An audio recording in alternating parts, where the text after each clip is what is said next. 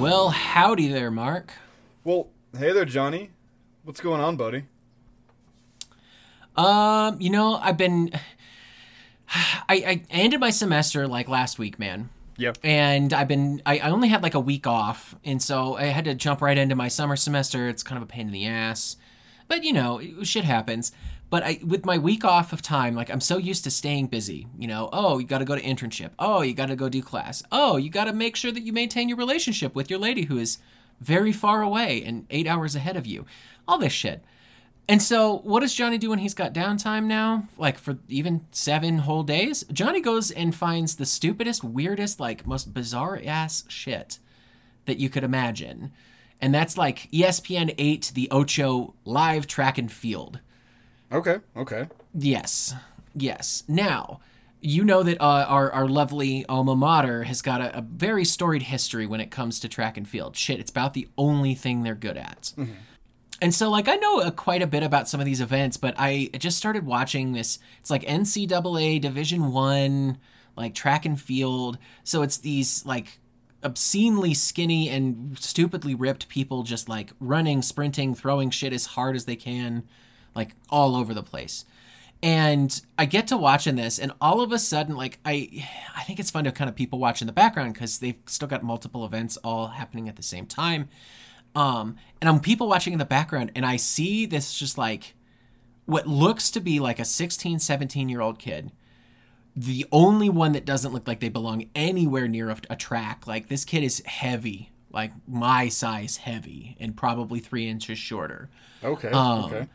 And he is just, like, hanging out in the middle, and he's got, like, it's almost like a cow head or something like that. It looks like he has fashioned himself some like steer longhorns, but they're not like it's not fuzzy or anything. It's like he just has these longhorns that he's strapped to his head like a helmet or something. Okay. And he's out there and he is just, like, wandering around on all fours, pretending to eat grass as one of these longhorn cows. He's dressed up in the same track uniform as other people around him. Mm-hmm. And these other people just keep giving him weird-ass looks. And the coach is, like, loving this kid. He is just clapping and excited and jumping up and down. And I'm just like, what in the fuck is going on here? I don't... It was the weirdest thing. And then all of a sudden, I see the coach, like, get all nervous. And then he, like, looks at the kid and he walks over to him and he kind of grabs his head and grabs him by the horns and just, like, gets up in his face and starts yelling at him. And I swear, like, I know ESPN and all that stuff, they don't pick up every single thing, but I could have swore, like, all I could hear this coach screaming was, "You better go listen to the dang old podcast."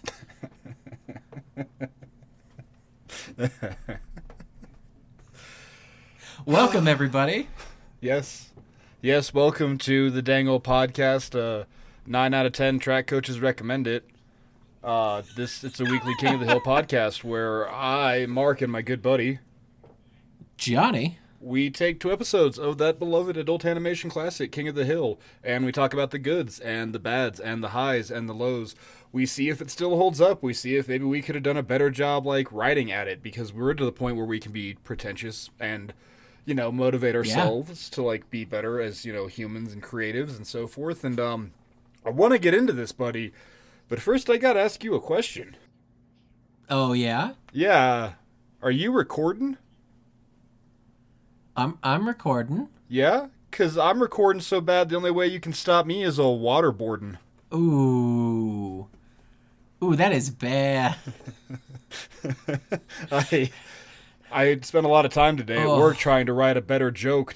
I was trying to write a Harmonaholics joke. I was trying so hard, and that was the best I did. You know what? I appreciate the efforts. I'm sure our listeners appreciate the effort, but please don't make that joke in public.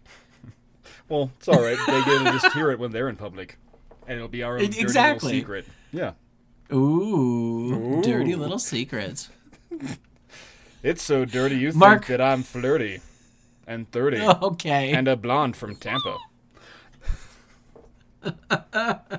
Bobby on track. I say we jump right in. Yes, episode 185 this week, Bobby on Track. Original air date May 8th, 2005. This is written by Aaron Abrams and Gregory Thompson. Mark, have we seen them before? Those names seem pretty new to me. We last saw them on Hank's Back story. We just saw with Johnny Depp yoga episode. Yeah. Yeah. Okay. We just saw them there, cool. and then they write a couple more in the future, but I don't like calling out the future ones. I just like knowing what we have seen them in. You know what I mean? Sure. Yeah, getting their pedigree here. I love it. Well, cool. Well, thank you, Aaron and Gregory. We appreciate you for this week's episode. Our cast of characters: Hank, Peggy, Bobby Hill, Bill Dauterive, Dale Gribble, Boomhauer, Coach Palmer, Ramon Alejandro, Chain Wasanasong, that fucking asshole Carl Moss, Stuart Dooley, and Joseph Gribble. Jesus. Every time, dude, I hate that dude so much. You dropped the Bill Wabatrov, like whatever, Bill and his weird little names. Dibatrov, yes. Well, yeah, but you dropped that bit to pick up the fuck Carl Moss bit, and I think it's interesting to note the surgence in Carl Moss appearances here in the later seasons of King of the Hill. Oh, just man. because I always catch it when you call him out, but. It's true. It's very true. Coach Palmer is our only new character that we have introduced, and he's voiced by a King of the Hill staple, Phil Hendry. Yep. We've been seeing a lot of Phil Hendry lately. I really honestly didn't remember him in this show that much, so that's kind of cool to me. I'm discovering a voice actor that I didn't realize that I liked as much as I do, and I really do like Phil Hendry. Synopsis for this week: Bobby finds that he has a talent for motivating the other kids on the track team. Short, sweet, succinct, and to the point. I don't know how best to describe this episode other than it feels weird to be celebrating Bobby's mediocrity. And even Hank gets on board at one point. That's a Bobby plays a sport episode.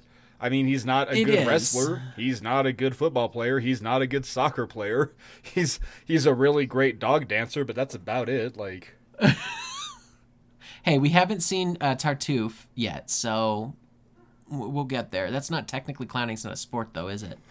No, I don't think so. I really don't want to watch the Clown Olympics either way. Like, I just don't need that in my life. Our A-story characters this week, Bobby and Hank. Mark, I didn't find a B-story in this episode, so why don't we just jump on into the notes? Let's do it, buddy. You want to take it away? Yeah, I don't have a lot here. I hadn't watched this episode in a while, so it was kind of fun to sit back and really, take in the meat and the bones, the protein out of this one. So my first one here, Kid Hauer is in the very beginning. I'm sure you noticed him, yeah? Mm-hmm. Did you notice that he literally has the letters KH on his shirt? I'm sure that means something else. It's got to be something else, right? Like it has to be. There's no way that they're not gonna name a character Kid Hauer. That'd be weird for 2005. That's not something you do back then. That's some Rick and Morty bullshit from 2012, and you felt smart for noticing it, Right. I'm not making fun of you. Don't get me wrong. I'm just saying there's no way that that's intentional. But now I'm trying to rack my brain with what KH could stand for. Yeah.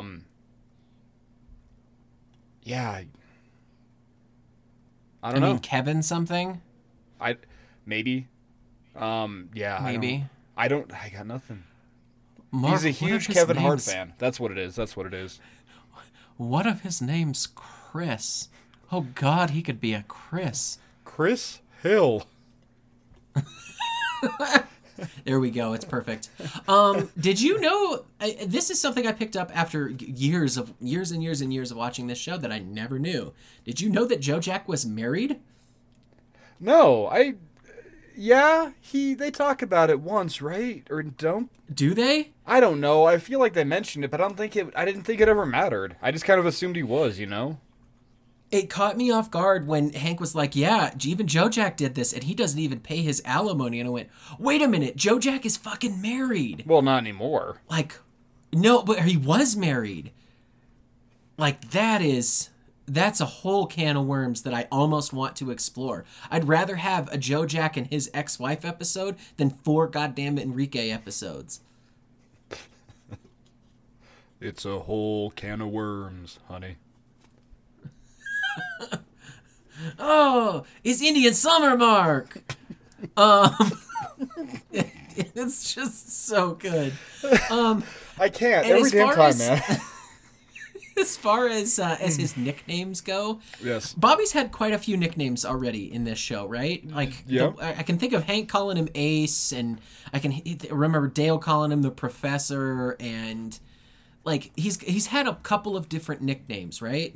Yeah, I sure. think I like Stick the best. Okay. And maybe it's the juxtaposition of the fattest kid on the track team being called Stick. Oh. But I think that's great. Those are my notes, man. Like I said, I didn't have a lot for that, at least. Tell me you picked up something else I missed. Yeah, no, I got quite a few here. Number 1, the Stick. Also, Bobby has done everything now but basketball. Yeah. Sports-wise, like, he's even been a cheerleader. Like, so he's into, like, non-traditional, like, sports, you know? Progressive dinner sounds good as shit, and the breakfast sounds even worse. But, this is almost a pro for me. Dude, we dodged a very annoying breakfast-based bullet, and I am just so glad. Hey, if nothing else, Gregory, you get, like... Man, that's like, you're already up. You're already up a rank. Like, you didn't waste a B plot. You just chose to not include one and cut it off early. That was amazing. I'd even say that was a hell of a misdirect. Like... Yeah. The MTV. What's it done to him? There is Hank calling out the MTV again, per you. The MTV. Yeah. Thank you for picking that up. I noticed it. I just didn't make a note of it. I got you. Running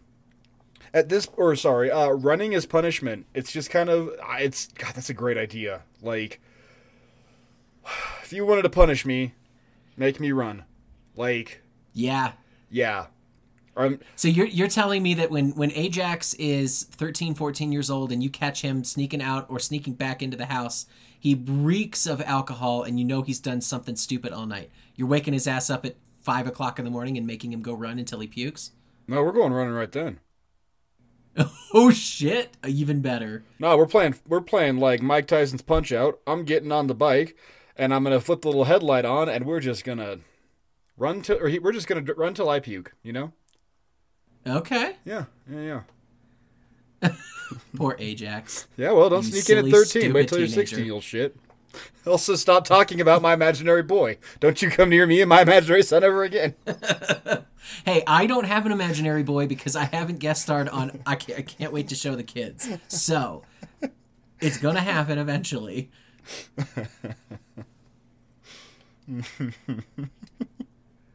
It's not going to be an imaginary boy. It's going to be an imaginary girl. Her name is Marin, and she's adorable. Yeah, and her and Ajax get married and bind our houses forever. It's going to be great. Oh, we'll fear in the might of House Shones.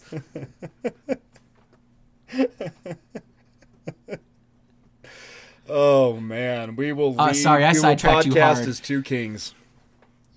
Oh. I could be a wizard king. I'm in. Let's do this. You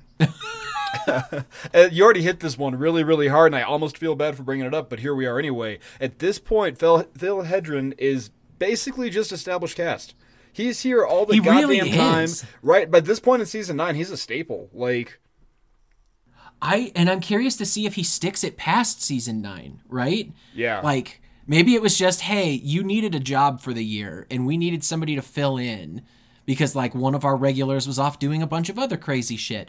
Fuck it. Let's go get Phil. Yeah, I'm really curious. But, yeah, no, you're right. Like, he feels like an established, just cast character at this point. Or cast voice that we should be hearing every week. Mm-hmm. Fuck, I hear him more than I hear Brittany Murphy. At this point, I mean, next episode, it's spoilers already. We're jumping ahead. Luann's there. Brittany Murphy doesn't show up to class. Like... Yeah, she doesn't. She is animated and doesn't say a fucking word. Yeah, we'll get into it when we get into that one, but like, yeah. Okay. I don't know. There's that. Per my co-wizard Josh, you put the shot. Yes, yes. Everybody, if you haven't checked out Two Wizards, go and listen to the what is he, the resident track and field wizard? Yeah, yeah, yeah. Yeah. Fuck, dude, he was a decorated collegiate athlete. Yeah, he is. Yeah. I think that's the most like wizardly anything any one of us got. So yeah, like he was meddled in it, you know. Mother Gribble is dead? Question mark number one, because Boomhauer used to play that prank on Dale where he told me my mom died, and it really took the sting out when she did. So when did his mom die? We saw her at least alive, and now who's the dummy when Dale was like 8 or 9? So sometime in high school. But we did. I would guess because we did not see him or see her at his wedding flashback. Right. Which leads me to my next point, is that when Bug ran off to join the rodeo. Interesting. Yeah. Could have been. I imagine sometime around Bug high never... school. Like, I don't know if Bug stuck around until Dale was out or just took off, but I wonder. Yeah. Well, and it makes me wonder if Bug ever actually had to come out to his wife, or if she died thinking that he was a straight man that gave her a kid. Yeah. Yeah. Interesting. Okay. Just thoughts, I don't know.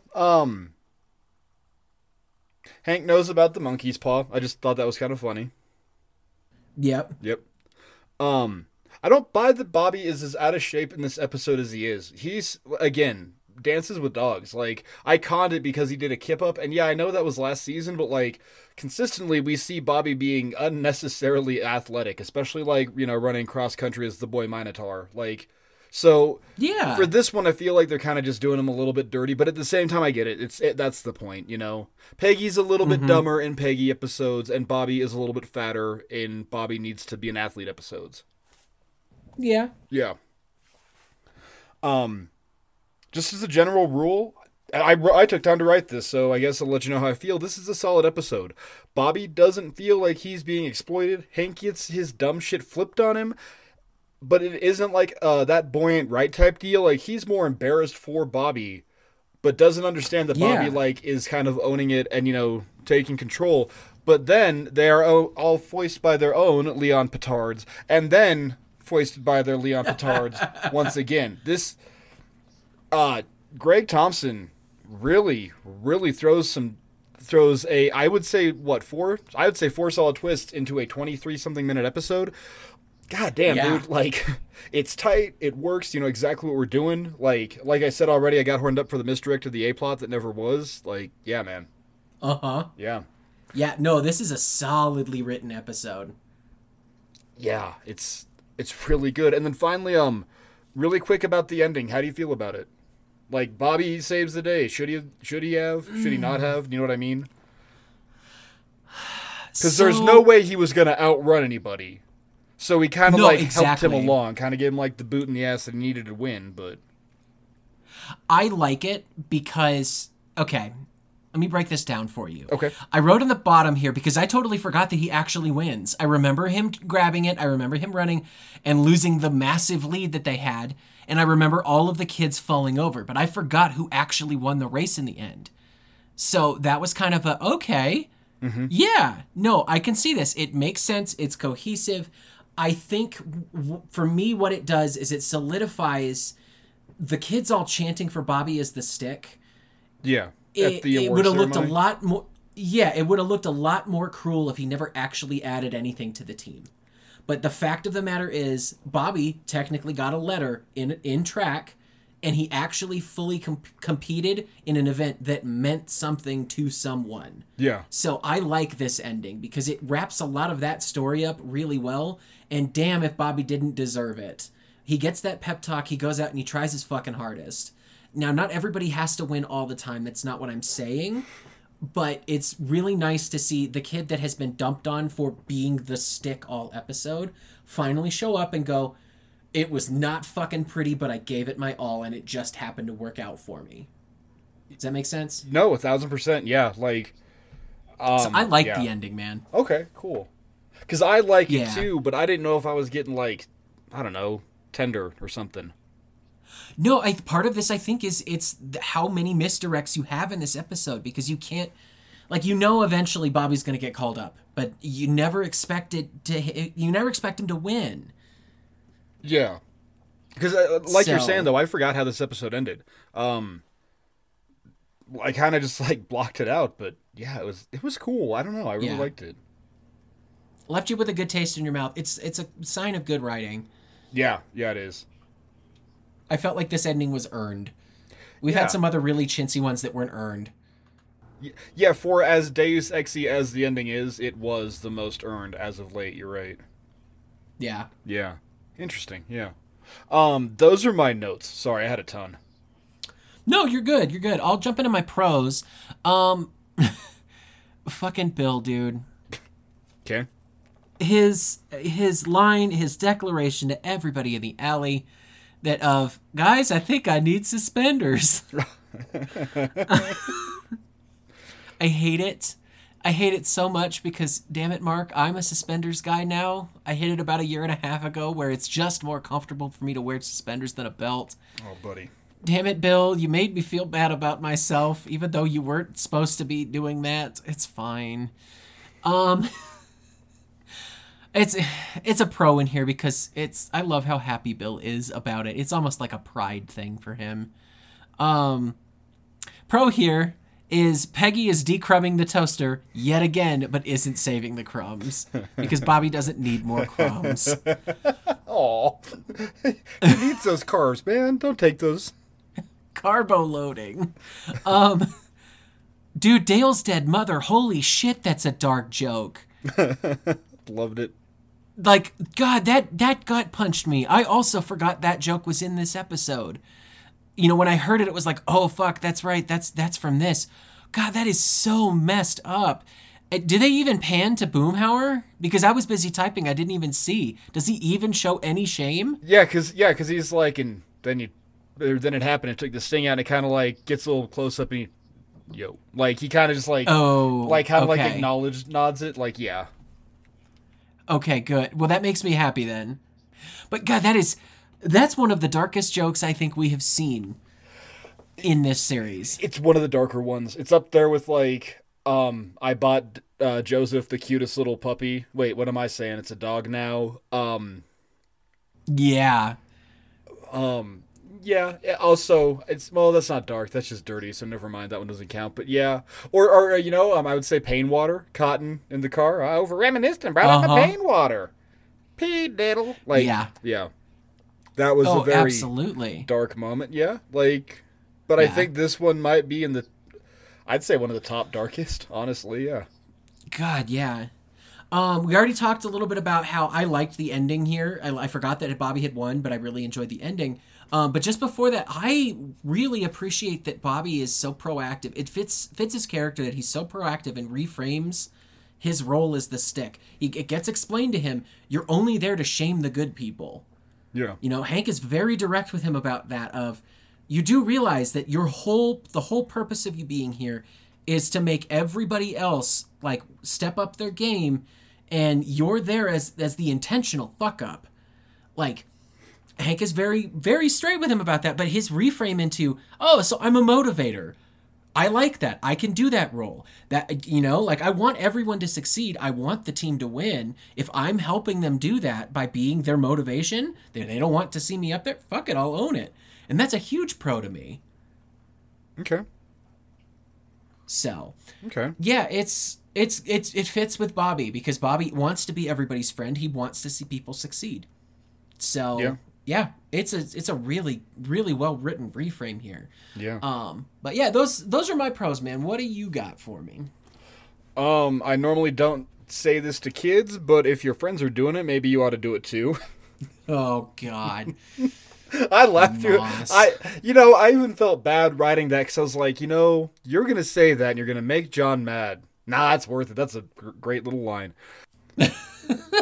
Bill making Bobby repitch the fun run. I just, will you sponsor me? For what? Like, he's going to make him do that whole deal again. That's great. I love that. That's good Bill. That's Bill, like, weaponizing his lonely pantloadness. It's amazing. I used Ajax to knock off of work early last week. My boss was out. There was a Zoom meeting. I said I couldn't attend because my son had a track meet. They don't know. They don't fucking know any better. Okay.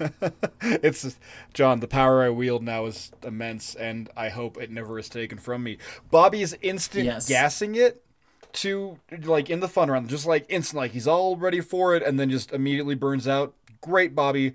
Whatever. I don't care how unathletic he is. Whatever. Not the boy Minotaur. It doesn't matter. Like, that's hilarious. But then followed up to Yes. him explaining to Hank, "It's a fun run, Dad. When I quit having fun, I quit running." That is, ooh, buddy. It's a good way to look at it. Yeah. Bobby led to Chain getting beat up. That's a pro. Good for Bobby. He fucked Chain up Yes. inadvertently. So, like, not only is his karma clean, but, like, it's a little bit more readjusted to take out that Chain Masana song. Hey, the chain train stops for the ladies. Gross. Gregory, you tried to kill that early theory about Bill being Bobby's daddy. Reddit just doesn't. Yeah, I did. Reddit is just completely unintelligent and doesn't know how to respond to anything. And quite frankly, based off of all the fucking tattoos of a Bobby pin, or the "Don't tread on me, Bobby, that's my purse, I don't know you" that I see daily, or, you know, "Hey, do you think that this theory that we talk about every other day is a theory?" Boy, I'm just inclined to agree. That's right, I'm calling out the King of the Hill subreddit, because, boy, y'all suck. Almost as bad. Almost, you know what? The King of the Hill subreddit sucks as bad as the wiki does, and quite frankly, I just blame the schools. King of the Hill subreddit, be better. We want to be your friends, but you're all very stupid. Realize I'm alienating a lot of our fan base here. I don't think so. If you guys are on the King of the Hill subreddit, let us know. I'm curious to see why all of you aren't posting better content. There is, it's like, it's very weird. We're going to diverge for just a second here. Yep. It is a very weird occurrence that happens probably once a week for me, where you and I have just talked about something and I see it get posted on the subreddit. And what does Johnny instinctively do when that happens? He goes right into the comments to see if anybody in there said, "I just listened to dang old podcast talk about this," and never fucking once has it happened. I swear to God, there's an algorithm out to get us. Once again, I must ask you to stop reading my personal conspiracy theory journals. It's the beast, man. It's gotta fucking be. I don't know. But it's also the same beast that every Monday periodically downloads us like 90 fresh ones for no reason, just out of nowhere. So I don't care. Whatever that beast is, it's doing a good job. Keep it up, beast. Starting up the fucking week right. That's what's happened. Johnny, what are your cons? A progressive meal of any type sounds fucking awful. Not the meal itself, but the action. Oh my God. Yes. Why would I want to involve even a moderate amount of exercise with a meal and in walking back and forth? I don't like any of my neighbors well enough for that. No. You know, like I was very friendly with my dorm mates, and I wouldn't want to do that with them. And that was me at my like friendliest point in my entire life. Yeah. Yeah, that sounds awful. I am so glad that got cut, because or that it was probably never even a thing. It was just like oh God, how awful would this be? Like you had mentioned earlier. No, so like I feel a little bit bad for Bobby, because he just wants to fit in with the rest of these kids, and he's taking any avenue that he can to get there. And it's not the best way to fit in with that crowd. Yeah. I don't appreciate the fact that he has to share a letter jacket and be on a team with Jane, who every single time we see him makes some joke about Booby Hill, and is just the worst fucking kid in the world. And this episode is leading you to believe that they could actually be friends. And you know in reality that would never fucking happen. Yeah. And my final con here, it's not a con that it was addressed, it's just a con for how it made me feel. Bill asking Peggy about their child and them lingering on Peggy just like groaning and squirming, and him finally going, "I'd still love him," and then they cut the shot. God, it is so cringy and hard to watch. Oh, I loved it. I loved it because Bill's trying to make a joke, and he's just holding the joke for too long, and Peggy's like, "Oh my God, stop making me think about this." Like, yes. And it's, like I said, it's a con for me because it made me feel so icky inside, because it lasted way too long. It's the same reason you and I have different favorite characters in Letterkenny, because I can't handle that sort of like cringe and uncomfortableness for very long, and I think you can. Yeah. You like Katie a lot better than I do, and I think I like the Skids a lot better than you do. Oh, yes, because Yep. I don't like the Skids at all. Well, Listeners, no, I Letterkenny, like. is that what Johnny and I should do after King of the Hill? Let us Is it know. what's his name? Community is Rolf? off the table. Sweeping proclamation. I've watched it too much to be objective about it. It's true. I do like Rolf. That's who it is, right? No, Rolled, Rolled, the not gay Rolf. one. Rolled. Yes, I like Rolled, but I like Rolled because he reminds me of my one of my friend's wives. He looks exactly like her. It's really weird. Short and balding, but still hairy. Like same bug eyes, same skin tone. Yeah, it's really mean for me to say that because he is not an attractive looking human. No, you know what? I'd take down Rolled. Not gonna lie. Like later season, Rolled. Fuck yeah. Starting with Valentine's Day episode, Rolled in his little overalls. Skewer. Yeah, dude, line me up. Let's go. I'm in. Anyway, those are my cons, buddy. What do you got for me? Cons. Here we go. Carl Moss is in better shape than me. He finishes the fun run. I don't think I could run a 5K. Yeah. I'll be honest. I've been working out a lot know more I lately. I have been trying to run intermittently, and I am down to about, I'd say 600 yards before I just want to fucking die. Okay. Man, working in an office all day has really killed me. Con. Yeah. Peggy isn't saving those crumbs. I'm so glad you noticed the crumbs too. Oh, how could I? Also, how much Go ahead. how much fucking toast does that family make? Well, she made enough for a whole breakfast, so. It's true. I think we calculated that once, didn't we? Jesus. There's never a good reason to leave the house wearing sweatpants. I don't care. There's never a good reason. No. No, he's wearing sweatpants for a good reason. Never a good reason.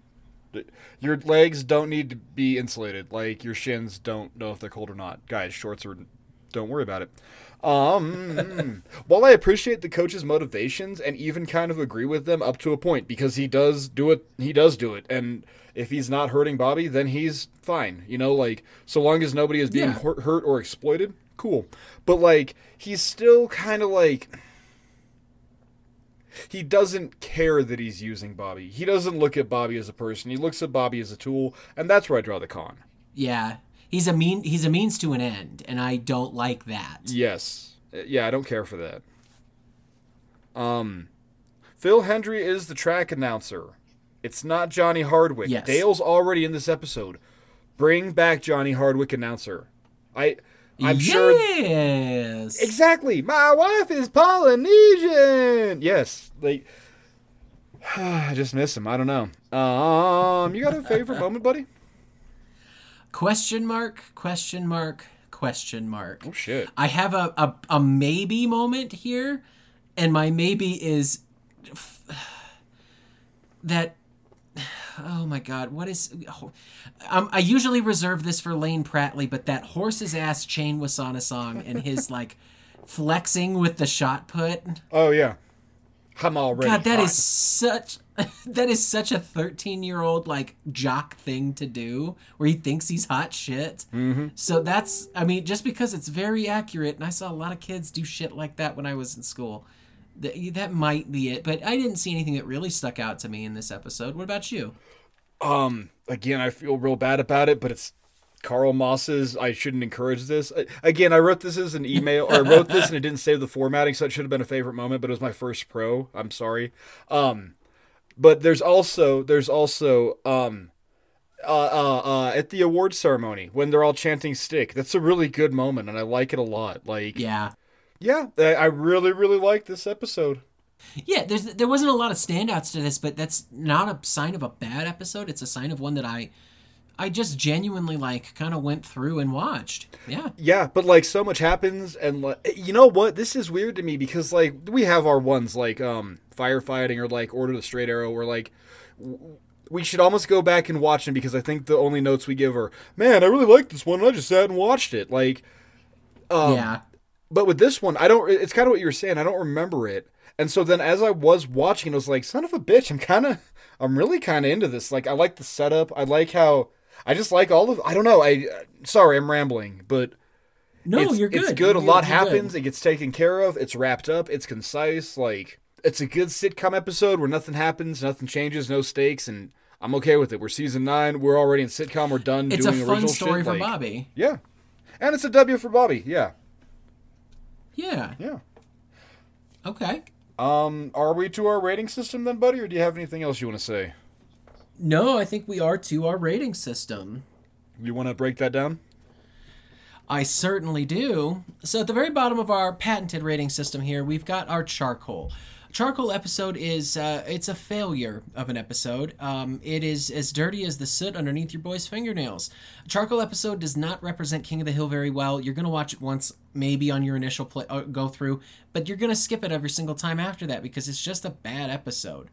After that, you got a Megalo, and it's not much better, but we'll say it's kind of like a bronze medal, if you will. It's got a little bit more cohesion to it. It represents the characters a little bit better. Maybe it's got a fun guest star, something like that. But a Megalo is really nothing to shake a stick at. You're not going to seek it out. It's just kind of there. After that, you got a Butane, and this is like our middle-of-the-road silver. It's a bastard of an episode because you love to hate it and you hate to love it. A Butane episode is usually like 50-50. You've got something real good on one side, and then you got something that just kind of tanks on the other. Maybe it's a really good guest star that's put in a really bad position, you know? Something like that. Like Brendan Fraser in Peggy Makes the Big Leagues. Exactly. So, like, a Butane episode is nothing really to write home about. You're not going to seek it out, but you probably won't turn it off if it's on. It's just something that's going to play in the background. It's noise at that point. After that, you got your cream of the crop, your A rank, your Char King episode. A Char King is everything that is good, great, and grand about King of the Hill. You're going to have great characters. You're going to have a fun guest star. You're going to have a unique way of turning a sitcom trope into something that you haven't seen before. If Mark and I come together and both agree that an episode's a Char King, it becomes an Imperial. Imperials they're rare and they're fantastic, and the only thing that sets them apart from their very best episodes of King of the Hill is that you need a little bit of context to really fully appreciate the episode. So, our go-to for this one is usually Dale Tech. Yeah. No. The Exterminator. No, the Exterminator. You always call it Dale Tech. You always call it Dale guys. Tech. I'm gonna continue to do it for another 4 seasons. It's gonna be great. I hope so. The Exterminator is a great Dale episode, but it's even better when you realize just how loony Dale was before the episode. Also, it helps if you've watched Office Space. After that, you've got the Blue Flame of Valor, and these are our S rank episodes. These are the cream of the crop, not just best King of the Hill, but some of the best episodes of TV. These are the episodes you show to people who have never watched a single episode of King of the Hill in their life, and you say, hey, I want you to come check this out. I really love it. I talk about it every week for at least 2 hours. The Blue Flame of Valor is, it's the pinnacle, so it's the absolute best of an episode you can get here. With that being said, Mark, on a scale of charcoal to the Blue Flame of Valor, what do you give Bobby on Track? I don't know. Because quite honestly... Okay, so this can't be a blue... Okay, I really went back and forth. I watched this one twice, if I'm being honest, and it still doesn't... Interesting. Still don't know. I wanted to make sure, You know what I mean? So, like, I watched it twice, and I still don't know. I really enjoyed it both times. There's a really great use of characters. I like the setup, and then the takeaway of the B-plot that doesn't get to happen. And then we don't have to slog through that. You know, this isn't like, I'm going to take Bobby fishing in a river so he doesn't hear about competitive eating. Like, it's not that. I already talked about how many reversals of expectation there are. Just all of it. It's up to the ending. It's really good. You kind of really solidified my own feelings about it when you're talking about some of the ending stuff. And, like, I was really surprised that I don't remember this episode, like, at all and or fondly. But so to that end, I'm just not sure. I think it's the Char King, but I don't know. I will put it on again. I will watch it again. I might show it to people. Like, okay. I don't know. I'm going to say Char King. Just tentative. Yeah, you know what? Screw it. It's Char King. Char King with a tentative rewatch out of me. Like, when we come to the end of the series, I will, this will be on my list that I have to rewatch and report back on. I absolutely love it. Well, this happens, I feel like, maybe once a season for me, maybe once every other season, because it doesn't happen all that often, but it's becoming more occurrent. And lately, it's actually been on the downtrend, so it's kind of cool to see this on the uptrend. I gave this a rating, and it's actually improved since talking with you. Oh, shit. So, yeah, because I sat down, I watched it, I enjoyed moments of this. At first, I originally gave this a Butane. Okay. It was a butane for me, and it was because it was like, all right, this feels very middle of the road. There's nothing super special about this premise, yada yada yada. But in talking with you about all of the changes and the twists that happen, and how like this episode deals with a lot of in between gray area of stuff. You want to be happy for Bobby, but you also don't want to support this asshole of a coach. You understand that Hank wants to help him, but you also kind of want Hank to step aside and let Bobby figure his own shit out, Mm-hmm. Like, there's so much choice and decision that they got to play with in this, and I really feel like they just hit everything right to make this such a good, cohesive story. And I didn't realize that until talking with you about it. Oh, damn. And okay. really kind of breaking this down. And I don't think anything that I can speak of like that ranks as a butane. Like, I think I would be sullying every other review that I have made on 184 previous episodes of King of the Hill if I didn't objectively look at this and go, nope, it's better than what you originally just fucking wrote down. Because my last line in my notes here, it says, this is what I've come to expect from season 9. And that's wrong, because this is better. Woo! This is not the average of season 9. So instead of a butane, I'm giving it a Char King, so we got an Imperial. Holy shit. Hey. Yeah. This is our first Imperial of the season. Yeah. Yeah. This is probably, this is what, our highest rated episode of 9 so far? Yeah. Yeah. I would go so far as to say the season, because, like, we're not gonna... Yeah. Because we both... I gave Gone with... I didn't write my rating for Gone with the Windstorm, damn it, but I know we didn't give it an Imperial, like... No, we didn't. We didn't. Wow. I think I gave it a butane. Yeah, I think I might have given him... I'm not sure what I gave it, but it doesn't matter. Shit. I just know it wasn't a two-tane because I didn't get to use the sound effect. Yes. I worked so hard on that sound effect. I know. I added some explosions to it. I fucking love it. Oh, cool. Like, I think it's really cool that we're hitting a Char King in season 9. This is not what I expected. No. I honestly expected to Char King the next episode here, but that's my own bullshit. So you guys are going to get to hear that in about 5 minutes' time. It's going to be great. Well, I mean, we might as well, right? We're already here. I say we jump right on over to it, man. Let's do her, buddy. This is episode 186. It ain't over till the fat neighbor sings. Original air date May 15th, 2005. Written by Ethan Cohen. Mark, he is our, what would you say, Harvey Dent? Our most inconsistent. You become the villain, but he actually redeems himself. Because Ethan Cohen... Well, okay, so, he has given us Returning Japanese, The Father of the Sons of JC, Vision Quest, and most recently Red Corn Gambles on His Future, right? Yeah. I think we can all agree that those are some real hit or misses. But he also gave us Idiocracy and Tropic Thunder. So as far as I'm concerned, Ethan Cohen can crash on my couch whenever he goddamn needs to. All is forgiven for Tropic Thunder. Like, that cashes so many checks, you have no idea. But my point is, I never know how to feel about... What do we figure out? It's Aton. Right? It's Aton Cohen. Yes. I don't know if it is or not. No one corrected me, and I don't know, and I'm not about to hit up a gentleman on Twitter to ask him how to say his name. Either way, we both love and hate him. It is Harvey Dent. No, you know what? It's Two-Face, because there's the half that's really good, and then there's the half that isn't so good. Okay. I'll go with it. Okay. Well, his cast of characters for this episode: Hank, Peggy, and Bobby Hill, Bill Dauterive, Dale Gribble, Boomhauer, Captain Hart, Karen Stroop, Luann Platter in a non-speaking role, Chris, Joe, and Otto. Yeah, let's get into it. Mark, our synopsis: Bill almost loses his job after joining a men's chorus. Oh boy. A-story characters: Bill, Hank, Dale, and Boomhauer. B-story is Bobby and Peggy. It's a dumb freaking B-story. I'm going to get my retro rage out of the way right now. Nobody knows or cares or even gives two shits about Pong in 2023. It needs to die and go away, and I don't care about its place in video game history. It was crappy. Anyway, there's a little bit of a rant for you. Mark. It's been a minute, and I was glad to have it, so not at all. Let's say we get into some notes here. Let's do her. Cowbell is marking the swan song of season 9. That's right, kids. This is our last episode of season 9. Wow. Holy shit. That just went. We're into double-digit seasons, buddy. Next week is double-digit seasons. Yeah, dude. Now, I will say that season 9 in and of itself is shorter. It's only 15 episodes. Okay, remember, this did feel shorter. Big gaps. We had those big gaps. We had a whole month in between our premiere and the next episode, and then we had another month in between that and our first episode of the new year. And then we've been consistent ever since then, but I feel like we lost 8 episodes somewhere in that, which would give us, 23? Yeah. If we had added them? Yeah. Okay.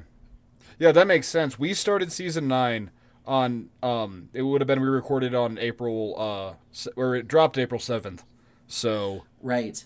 Yeah, now, today is the 24th of May, so that's not a lot of episodes. I don't know. No. I don't know. Just you're right, or it did seem quick, but I guess you're right that we did miss out on a lot. It also jumps around a lot because Lucky showed up once, twice. Yeah, taking care of business, and then that was Chip off the line too, right? Was taking care of business? It was, yeah.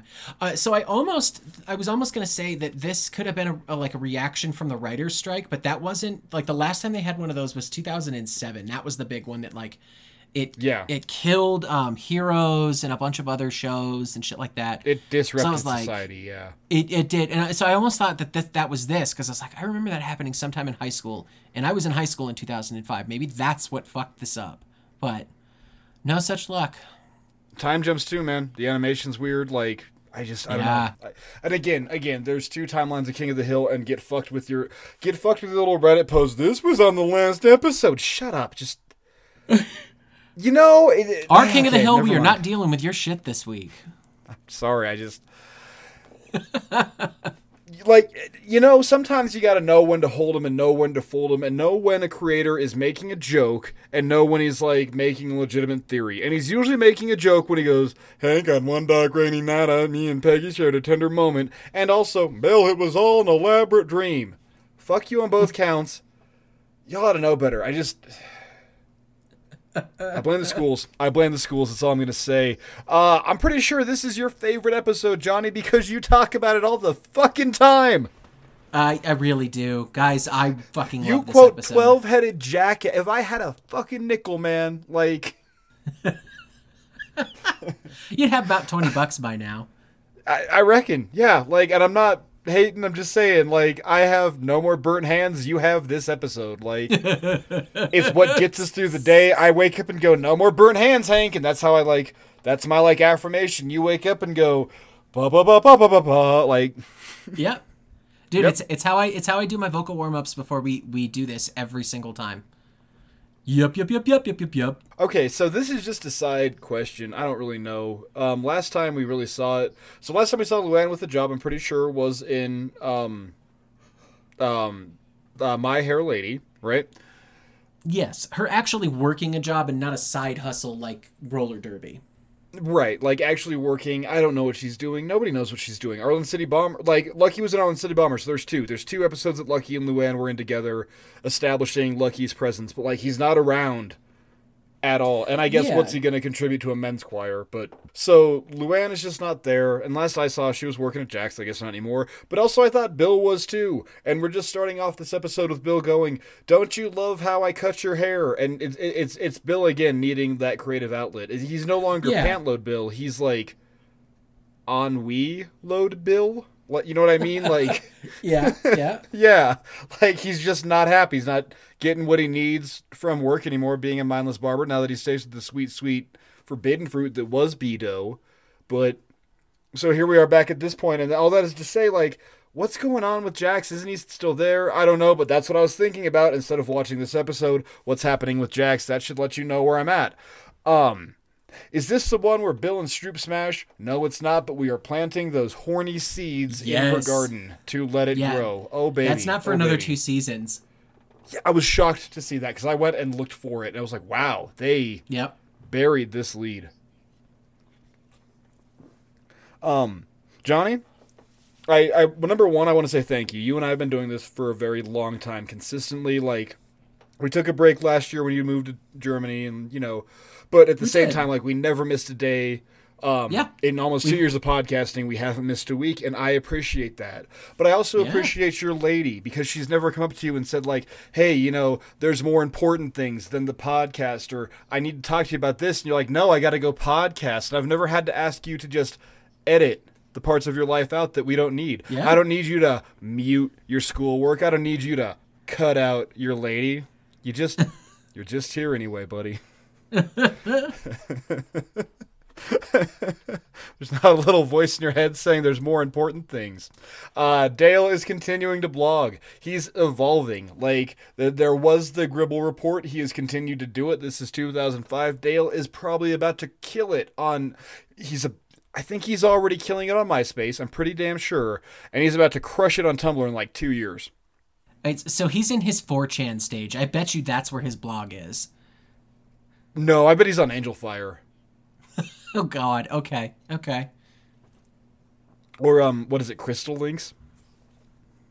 I don't think I know that one, but it's probably a good thing that I don't.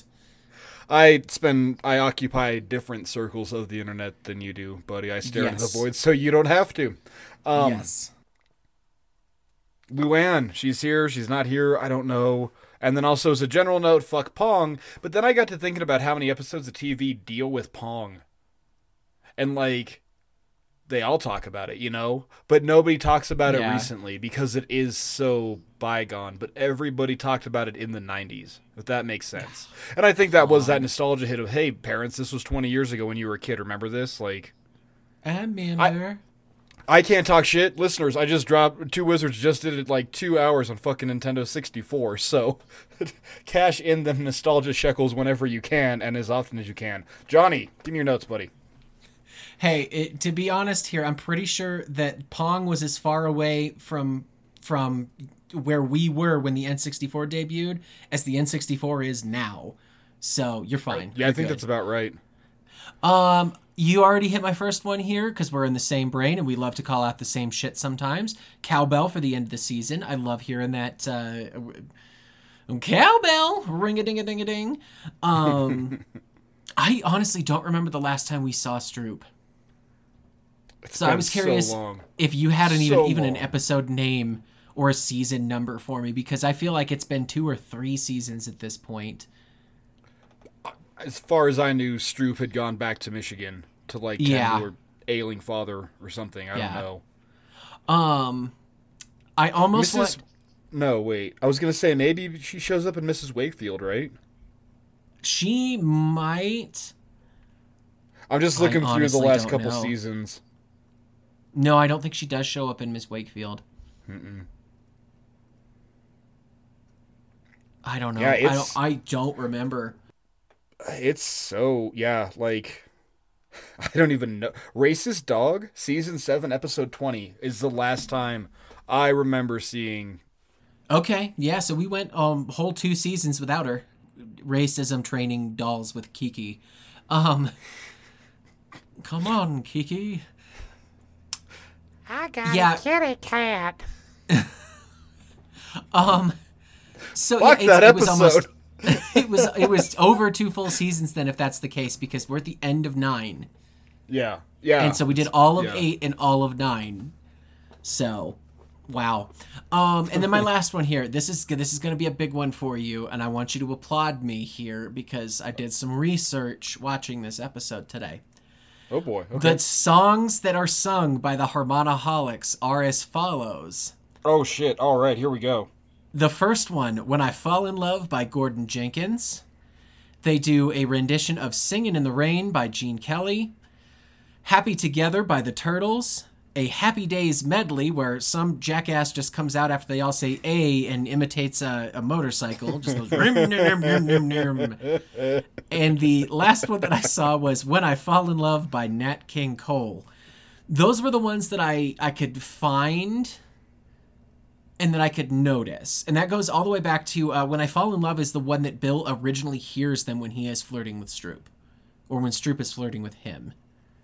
So yeah, I was straining my ears. Vocal warm-ups, right? No, well, maybe. I was straining my ears to remember, catch lyric. That's what it was. So those are the ones that I could catch that had lyrics with them.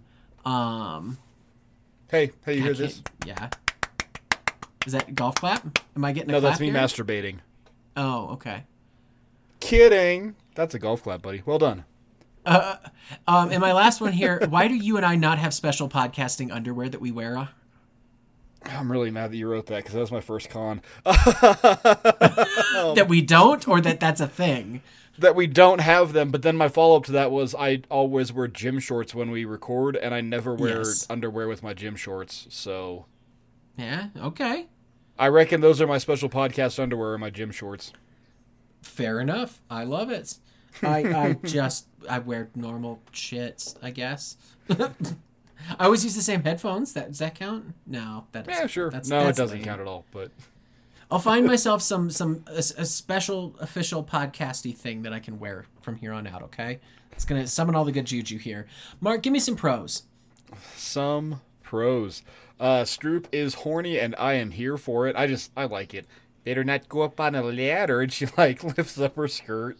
Oh, I love it. It's so cute. It's just so innocent. I don't know why she wants to take down Bill so badly, but I'm here for that too. I just like it. It's great. David Herman in general. Holy shit. So David Herman he's is Chris. Huh? He's Chris, right? Yeah. Oh my god. And you can tell. So when I find David Herman, I try and parse out bits of David Herman, and I got a lot of Gilbert in there. Okay. Yeah, and that's kind of was my indicator, okay, here we go. But man, he does an amazing job. When he's screaming at Bill on the bus, that's amazing. What do? We tune it out. This is David Herman as a villain, and I don't think we get that a lot. That's really cool. And he just really kills it this episode. I think it's great. The song montage, you already pretty much hit it, but just in general, I like it. And then following up to the show and just all the dumb little bits, and it's just the cringiest goddamn thing you've ever seen. Yeah, it is. Okay, so Johnny Hardwick with Dale's breakdown versus David Herman as David Herman this episode. Who's better? Who kills it better? Why you got to put me on the spot like that? That's rough. I know. Because they're both great for their own reasons. For pure unadulterated rage, it's going to go to David Herman. But for creativity, it's going to Johnny Hardwick, because he genuinely sells it and makes me believe that he is out of breath after insulting Bill as hard as he does. That it physically took a toll on him. Okay. So, I don't know. Does that answer your question? I almost just fucking ran around on you there. No, you're good, because I don't really know the answer. They're both amazing performances, and I know it's really cruel to make two titans fight each other for my own entertainment, but that's what I'm doing. That's what I got. Yeah, those are my pros. Okay. So my first one here is I love it when a show calls back to a moment in its history, especially an important moment in its history. And a big one to me is Hank calling back to Pretty Pretty Dresses when he says, "The last time I saw this, I had to spend my entire Christmas keeping him from killing himself." And I went, holy shit, okay, you're recognizing this, that Bill has been down this road and that you need to keep an eye out for him. You already know my opinion on Pretty Pretty Dresses. It's one of the best fucking episodes in this entire series. It just made me really happy to hear Hank call that back out. Okay. You already hit that Chris was David Herman. I just wrote it as a note in here that Chris has to be David Herman. I couldn't hear anybody else. Yeah. God, this is such a good fit for Bill for an activity. When you think about it, he is around a bunch of other dudes, so he's not going to get weird and horny all the time. So he's going to be able to stay focused. He's not doing anything super physical, and yet he is still up and around, and he's getting some kind of exercise. So that's going to be good for him. He gets to express himself in his own artistic way. And but once again, he doesn't have to go out on a limb by himself doing it all. So if he fails, at least he's failing with like 11 other, because it's a 12-headed jackass, 11 other men. Like, this is such a good fit for him for a hobby. I just wish, like, obviously for episode's sake, he can't stay in this. It needs to be a one-off, and Chris has to be an asshole about everything and just practically bankrupt the poor bastard. But God, it hits so many good things. Bill likes to be happy, and this makes him happy. I love that he basically he cock blocks himself. He totally could have gotten Stroop Strange 2 seasons early if he hadn't gone with that. Yes, feel free to use that, Stroop Strange, whenever you guys want. So it's just so good. When they're at the PBS telethon, I was just kind of watching and observing and everything else, and at one point, one of the members of the Harmonaholics crosses across a doorway as Hank is walking in. And I shit you not, if it did not look exactly like William Murderface, I have never wanted another person from another animated series to join into King of the Hill for one scene more than Murderface in the Harmonaholics. You tell me that's not the best fucking twist ever. Yep. Yeah. Right? Yeah. Okay. Hank's speech to the leader of the Harmonaholics fan club. Holy shit, is that mean, brutal, and so deserved. Oh, man. It is a speech that I want to make to so many people I see on the internet. It's okay to be weird. It's okay to let your freak flag fly. But God, please use some discretion. Not everybody wants to hear about it all the time. Yeah, I agree. I think it's more just read the room, you know? That's exactly what it is. I'm not trying to tell you don't enjoy it. I'm not trying to tell you to not be proud. I'm just saying, like you said, read the room. And to me, that's what Hank's speech is basically saying. You have wasted your life. You need to go and do something else. Go start a stamp collection. Here's the postmaster. Here's his card. Because Hank, of course, has the postmaster general's card in his pocket. Good God. I 1000% believe that Hank has the postmaster. Yes. That is one that I will buy into. Like, just in case anyone ever had, like, a postage problem, there's goddamn Hank Rutherford Hill. I can assist you, man. Like, it's there. I believe it. Yeah. Yeah. And my last pro here is something that you and I have been consistently calling out for 2 seasons now as a con, as something negative. But it's going to turn into a positive here because I love how weird it is, and I love that I can immediately identify Mike Judge and his own voice for it. The guy in PBS saying, "You can only get these things, they're brought to you by viewers like you, and McDonald's, home of the McGriddle." His Mike Judge hawking McDonald's on King of the Hill is the funniest fucking thing to me, but it's the way he says, "home of the McGriddle." Yeah. Dude, it kills me. It was great. And, you know, I didn't even get mad at it because, like, I kind of... Okay, so, like, yeah, I get mad at them, like, shilling new restaurants. But with this one, at least, it kind of felt, like, at least natural. You know what I mean? Like... Yeah. Well, it's also... And it's part of the joke, too. Nobody pays for PBS. They always make those pledge drives. It happens... Like, it's a perpetual pledge drive. And so, of course, they send you those shitty mugs that chip and, like, cut your lip. Exactly. And so it absolutely makes sense in a fucked up world that, of course, they're going to get McDonald's to be their corporate shill. The home of the McGriddle. So good. Those are my pros. Give me cons if you got any, man. Just a sec. I want to see something. Sorry. I want to see if McDonald's actually sponsored PBS. I want to see if this is a thing. I don't think it is. No, just a lot of depressing shit about how PBS is talking about McDonald's killing America. Okay, cool. Jesus. Cons. Here we go. McDonald's is killing America. Con. You and I don't have special podcast recording undies. But whatever. That bus audition is the cringiest goddamn thing I have ever seen. Oh, his audition? Yes. Oh, God. Lights! Just, God, I hate when people think they're important. Smiles!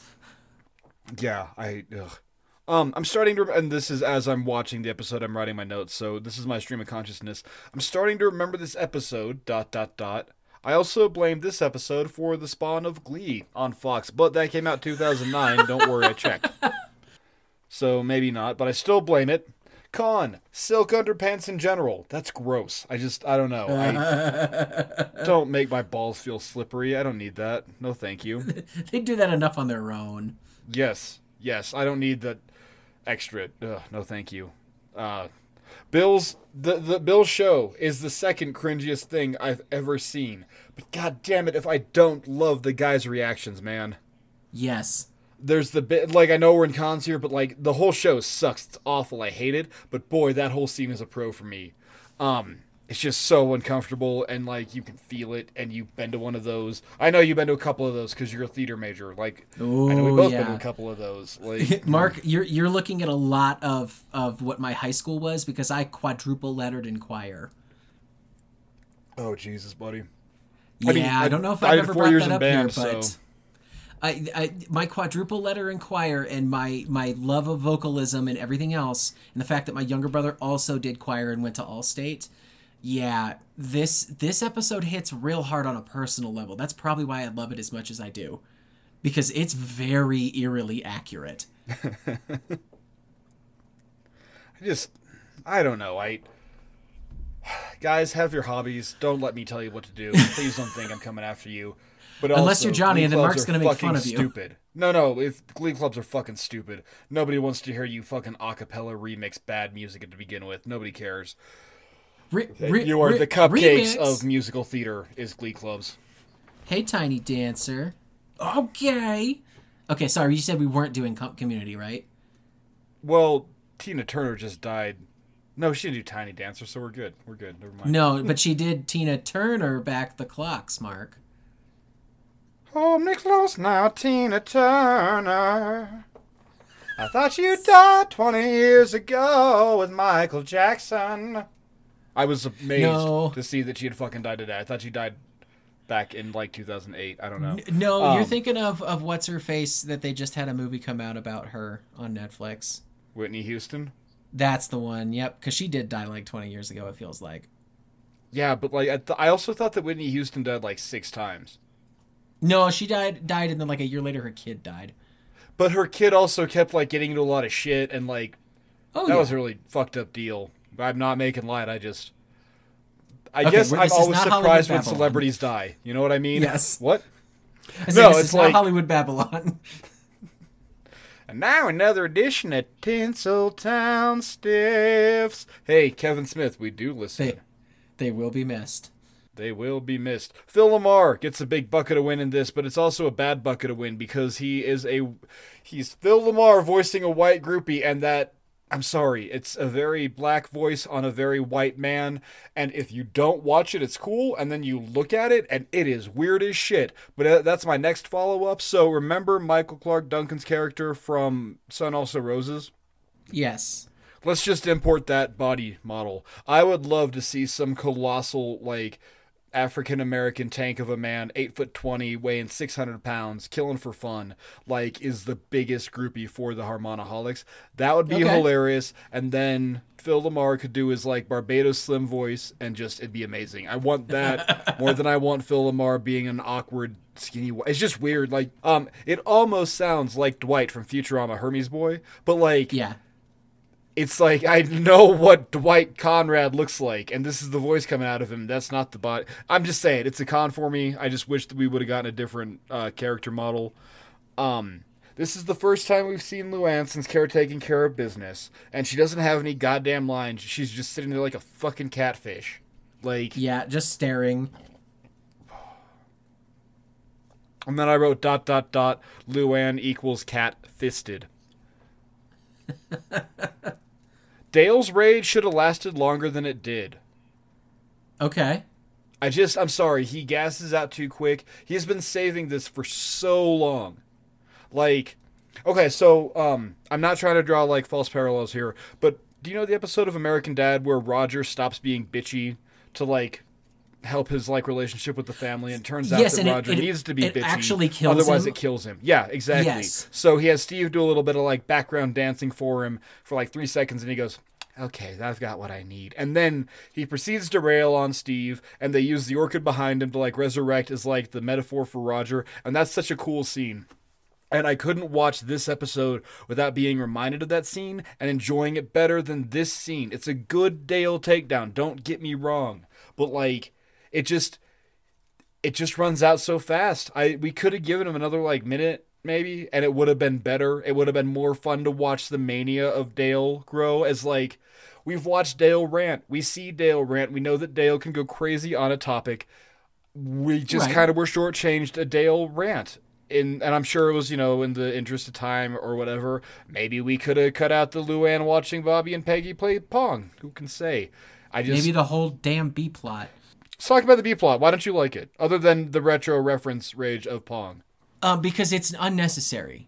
It doesn't forward anything, and it's an excuse to put Peggy and Bobby in the episode because you're afraid to do an episode of King of the Hill without all 3 members of the Hills. We just did an episode with no B plot. We got to stack our B and A plots, right? No, I guess, but it's like I said, it doesn't. But that's a good no B plot. The B plot but shouldn't further the episode, otherwise it becomes an A sub 1 plot. Like, okay, we can have a good B plot and like exist in an episode. It shouldn't further the plot. If anything, the B line should either tie into the end or it should be completely independent. Okay. Chip on the Line was a good B plot. It was a shitty episode, but like, that's a good B plot, It didn't further the episode. Nothing really happened, but it was a moment between 2 characters, and it broke up the action. Like, that should be a good B plot. That's what this episode does. Because what else are you going to... So you are Eitan Cohen. What do you do? What are you going to... If you don't like this B plot, how are you fixing it? Are you cutting it all together? Yeah. Okay, then what are you putting back in for about, I'd say, 4 or 5 minutes of runtime? For 1/5 of the episode, what are you putting in? Because it can't be more Bill choir shit. It can't be more Bill blowing off the army. Like, boy, I really don't want to see anything happen at Strickland. Like, you got to break up this plot somehow. I just don't know how you do it better. That's why I'm kind of like, not defensive of the B plot, but... No, I understand that. I think you can... I think what I would do with it is I would explore what holding back all of his rage and insults is doing to Dale. Okay, I think so you Dale can find something fun. Yeah, Dale would be the B Dale plot. is a sub 1, I guess. Yeah, he's a sub 1. And it's like, you could see him, like you could have 2 or 3 little vignettes of him steadily descending into madness, which lead up to his blow up. And then you give him an extra 30 to 45 seconds on the blow up because now you've built up to it. You spend a whole episode building up to it because Hank keeps crushing it. Keeps like taking the piss out of Dale every time he gets ready to do something. Okay. So I mean that's my like initial reaction of how I would fix that, because you're right, there really is no other place that's appropriate for them to explore, short of why in the hell did I get Khan making some comment about Bill in the alley wearing his sequin shirt? What's he gonna say? He's gonna call him like a sequined redneck. He's gonna come up with something fucking fantastic. It's Khan. He's the king of zingers. There go disco ball redneck. Yeah, okay. Oh, see? I'm selling you on it already. No, you're not. I'm in my own mind. I'm writing a subplot where Min sees this shiny red sequin shirt and unwittingly has like a sex flashback to Khan's shiny red shirt and cherry red moped and pompadour, and like, but she transports it in. That'd be cool. Okay, so if we're going like full on B plot that doesn't affect anything at all, yeah, Min starts having like Suge Knight dreams about Bill. Okay, we saved it. I'm in. Either that or she sees the shirt and says, Khan, you need to go and steal that. And then we get a Khan breaks into Bill's house episode to wear one of his massive shirts. Khan, are you wearing my shirt? Is that my shirt? See, there's a million other places to go than fucking Pong. Maybe, I don't know, but I kind of like the ending too of like, Hank, you're still playing your game. Hank doesn't want to fucking play. The ending is fine. Hank doesn't want to play Pong. He wants nothing to do with this bullshit. Like, Hank doesn't like any video game, so he's just, all right, bye, and walks away, and yeah. So part of my issue with the B plot is it's not believable. And it's believable that Peggy would like, enjoy, and love playing Pong, but Bobby has all sorts of video games. The kid practically lives with his Game Boy. If Right. anybody who has played any video game other than Pong knows that Pong is the worst fucking video game in the world.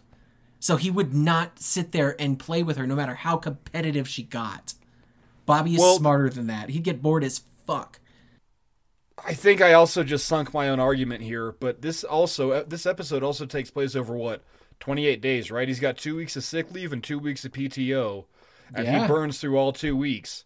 So that'd be 4 weeks total. So there's no, you're okay. So right there you go. Yeah, there's no goddamn way that Peggy and Bobby are playing Pong for an entire month. Love that new Harry Potter game, and I'm already bored with it. And I'm only about, I'd say, 30-something hours in, and I'm just to the point where, I'm not going to learn new spells. I'm out. I don't care how much I love it. I don't care how much I love my, golden treasure hoard of nifflers. No, it's just... Yeah. Dude, even the guy who created Pong was tired of it after 28 days. Yeah. I feel like I guess I like Pong the little bits. I like the little bit that Peggy can be better. Okay, so if nothing else, I don't know why we're spending so much time on the B plot, but here we are. Jonny, Reborn Again. That's not what it's called. Reborn to be Wild? There you are. Thank you. Reborn to be Wild. We see Peggy and Bobby playing video games. Look at Moses dance. Yes. I'm glad we get a call back to them playing video games. I wish that it hadn't lasted so long. I guess is what I'm... Yeah, because you know what? You're right. And as I'm kind of yes-anding myself into this own madness, no, it's a whole month of them just playing Pong. There's no goddamn way. Nobody... I love Grounded, and I stopped playing it. It's... You can't do one thing for one whole month. You'll go crazy. Yeah. Okay. Huh. That's what I've got. Do we have favorite moments, or are you just weird? I have one con for you before we get to that. Oh shit! I'm sorry. And okay. I had you jump in first, is all. And it's just that I find it hard to believe that it took the guys an entire month to figure out how far deep Bill was in. Yeah. They should have known better, right? First 2 weeks, and then after 2 weeks, they should have known. After that first concert, they should have really reassessed of, okay, how much of his life is really wrapped up into this? Because we all know that Bill is one person that loves to get his vices out, and this has now just become the next big thing that he's going to throw himself 100% into. What is this doing to the rest of it? I can see Dale not giving a shit because he doesn't get to make fun of Bill, and I can see Boomhauer checking out because he does that a lot. But Hank is always the straight and arrow. That's my big con for this. It's not a huge one. It's just you guys should have noticed this earlier. Okay. Favorite moments here. I've got two. It's first one here is Bill scaling his yup. That's fucking hilarious to me. And my other favorite moment is Dale's reactions all episode because he keeps getting shut down. Okay. So it's every time he just looks at Hank, but Hank, really? No, I told you no, Dale. He's edging himself, and it's hilarious to me. What about you, buddy? I'm glad I'm not the only gross one. That's a side pro for me here. Number one, the guy's faces at the concert, they cut back and forth to him, and it is astounding. There's the bit where Dale's chewing on his hat. Yeah. God damn. Literally, a caged animal in a trap will bite its leg off. That is what Dale is attempting to do. I don't know how that correlates, but that is what he's doing. That is so amazing. That whole concert scene. I also what would you call this? Favorite moment side pro A. Bill is rocking. He kind of is almost rocking his Billdozer hair. Yeah. And I can't see me loving nobody but you, and that made me happy. It's oh, there he goes. And so the guy's face is at the concert, and then Hank is talking to Boomhauer, and it's a throwaway line. I noticed a lot of those chorus guys had wives. Yep. That was really good. I know it's kind of like a gay joke and we're not allowed to make it and it's kind of problematic, but fucking hey, that was a funny little joke there. They had Oh, wives. yeah. Maybe it wasn't even gay. Maybe that's me reading into this because I'm so used. I'm sorry, dude. Glee Club makes me think of one type of person, and it's always Kurt Hummel. If you understand my meaning, but like, Yeah. yep. But like, maybe it's just Hank is amazed that oh my god, they actually got married. But Right. yeah. So either way, I love that little line. How about you, buddy? I mean, that's kind of what I got, man. That's it? what That's I got. nothing else Let's to give her a rating. But we're here, and you've been quoting this one for so long, and what do you give it? I have. You've No, been I so excited to honestly, give here. Like, I feel like I have said my 2 cents on this, and I have gotten to talk about how wonderful it is. My big thing here. So I'm gonna give you my rating. okay. My rating for this is a Char King. It gets a Char King from me.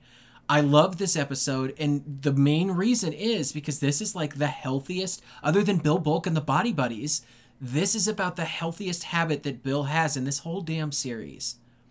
Like, it's such a good fit, and it should have worked for him, and it really shouldn't have taken up all of his sick time and everything else. That was unnecessary. He could have been a member of something like this without completely wrecking his like, just daily life. Well, no, he couldn't because you need the menace because there needs to be the conflict and why this is because this is effectively a cult. Like Chris is a cult leader. Like, what do? We tune it out. Like he's, that like it's dressing the same. It's the like, it's the group I don't know.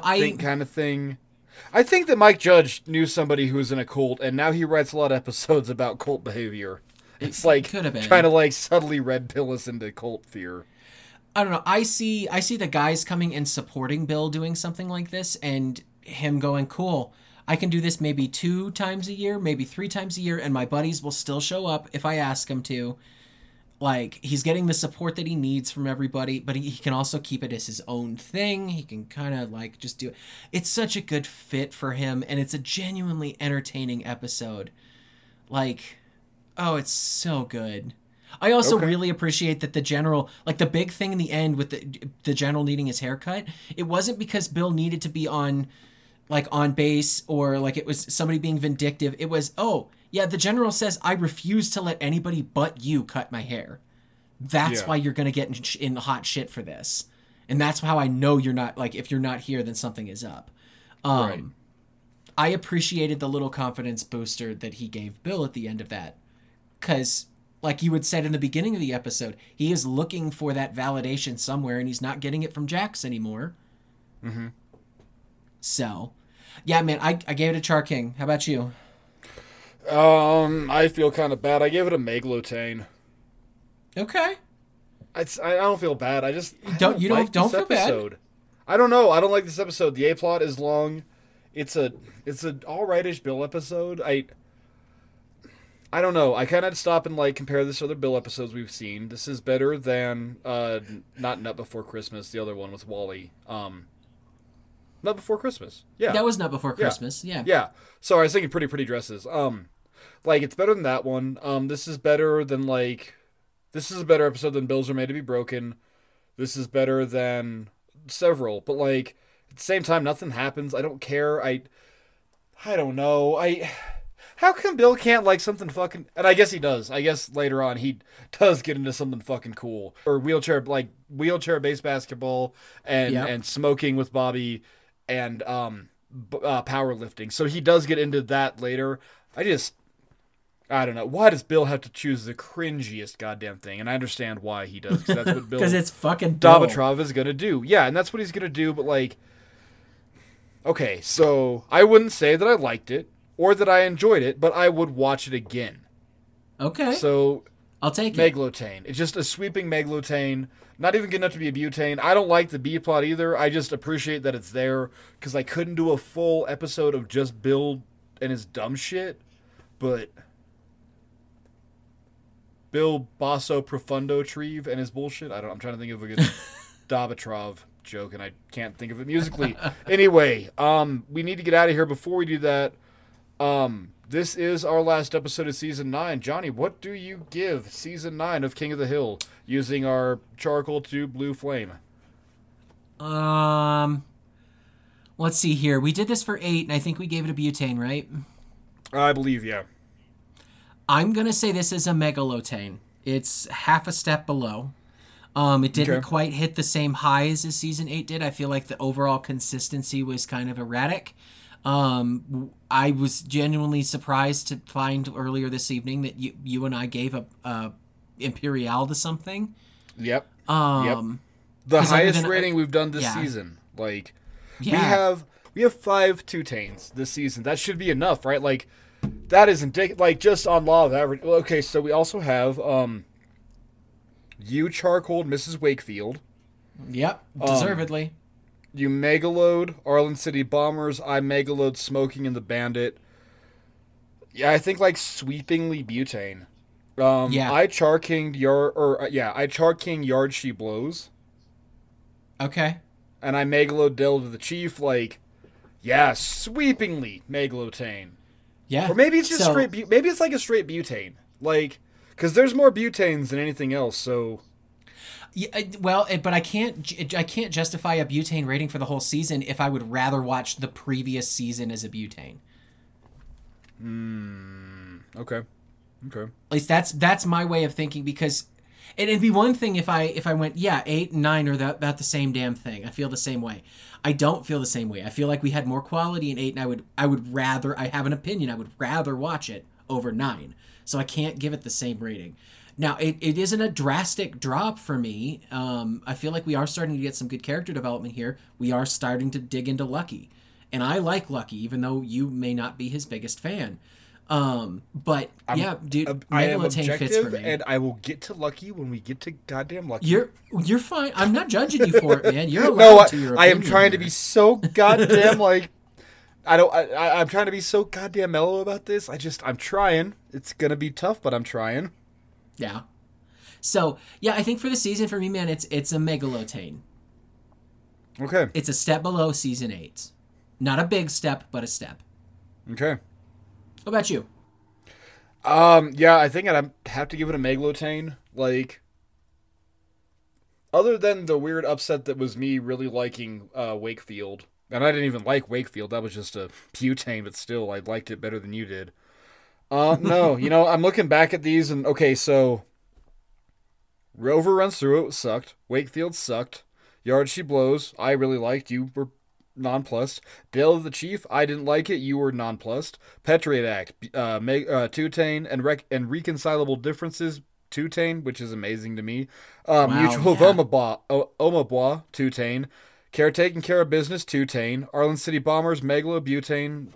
Yeah, it's butane. It's not megalotane quite yet, because it is solidly like based off of just average. It's got to be a butane, but fuck, it's okay. It is the strongest butane you can get. It is like the purest butane.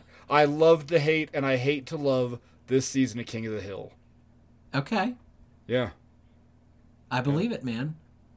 Do you I believe? say. I believe, Mark, that we need to get out of here, but we have that oh so important question to ask ourselves, and that is, Mark, do you believe and like King of the Hill? I believe in King of the Hill. Yeah, you believe? No, I still love King of the Hill. How about you, buddy? Do you still believe? Whoa, like? Almost made an ass of myself here.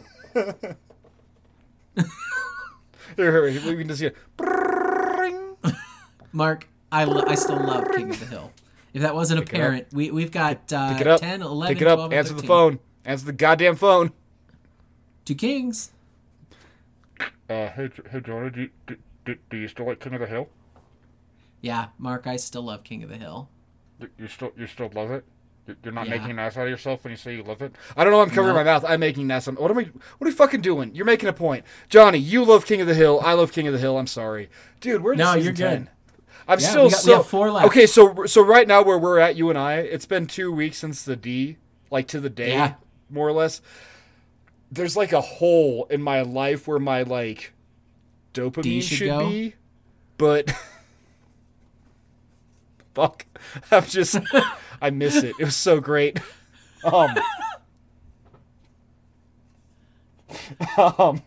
Guys, if you haven't already done this with your podcasting partner, there is no better of a a communal, like, community building exercise than taking them to go and see Tenacious D. I can wholeheartedly say it was like the best possible thing I could have done for this podcast. Hear, hear.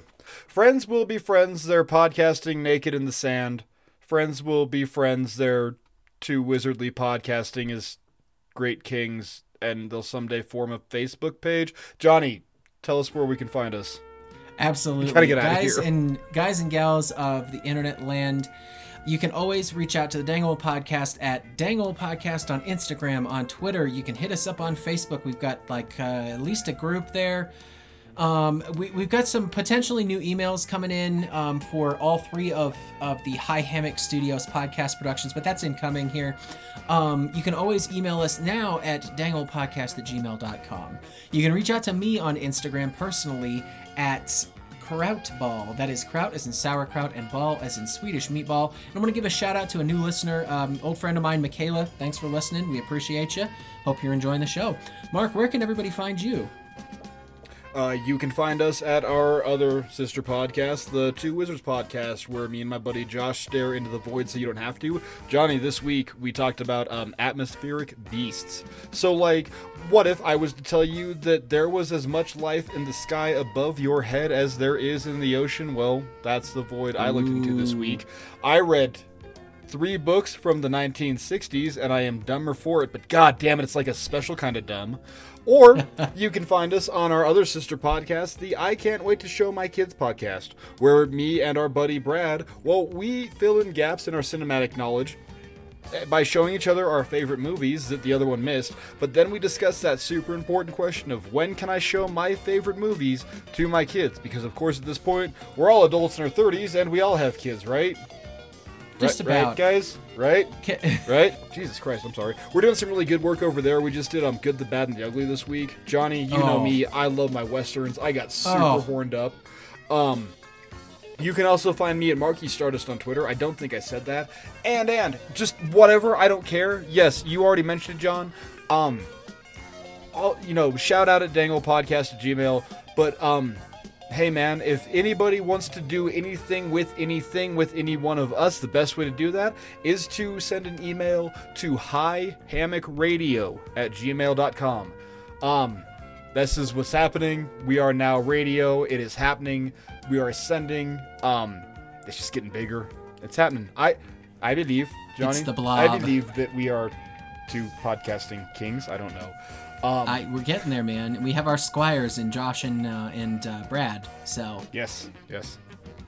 What do no, you call? There are We're wizards. like weird knights of a round table, but I'm the king and you guys are my knights. I think because I'm in all 3 shows. I don't fucking know how it works, but it's only gonna get better from here. I think, right? So I think so.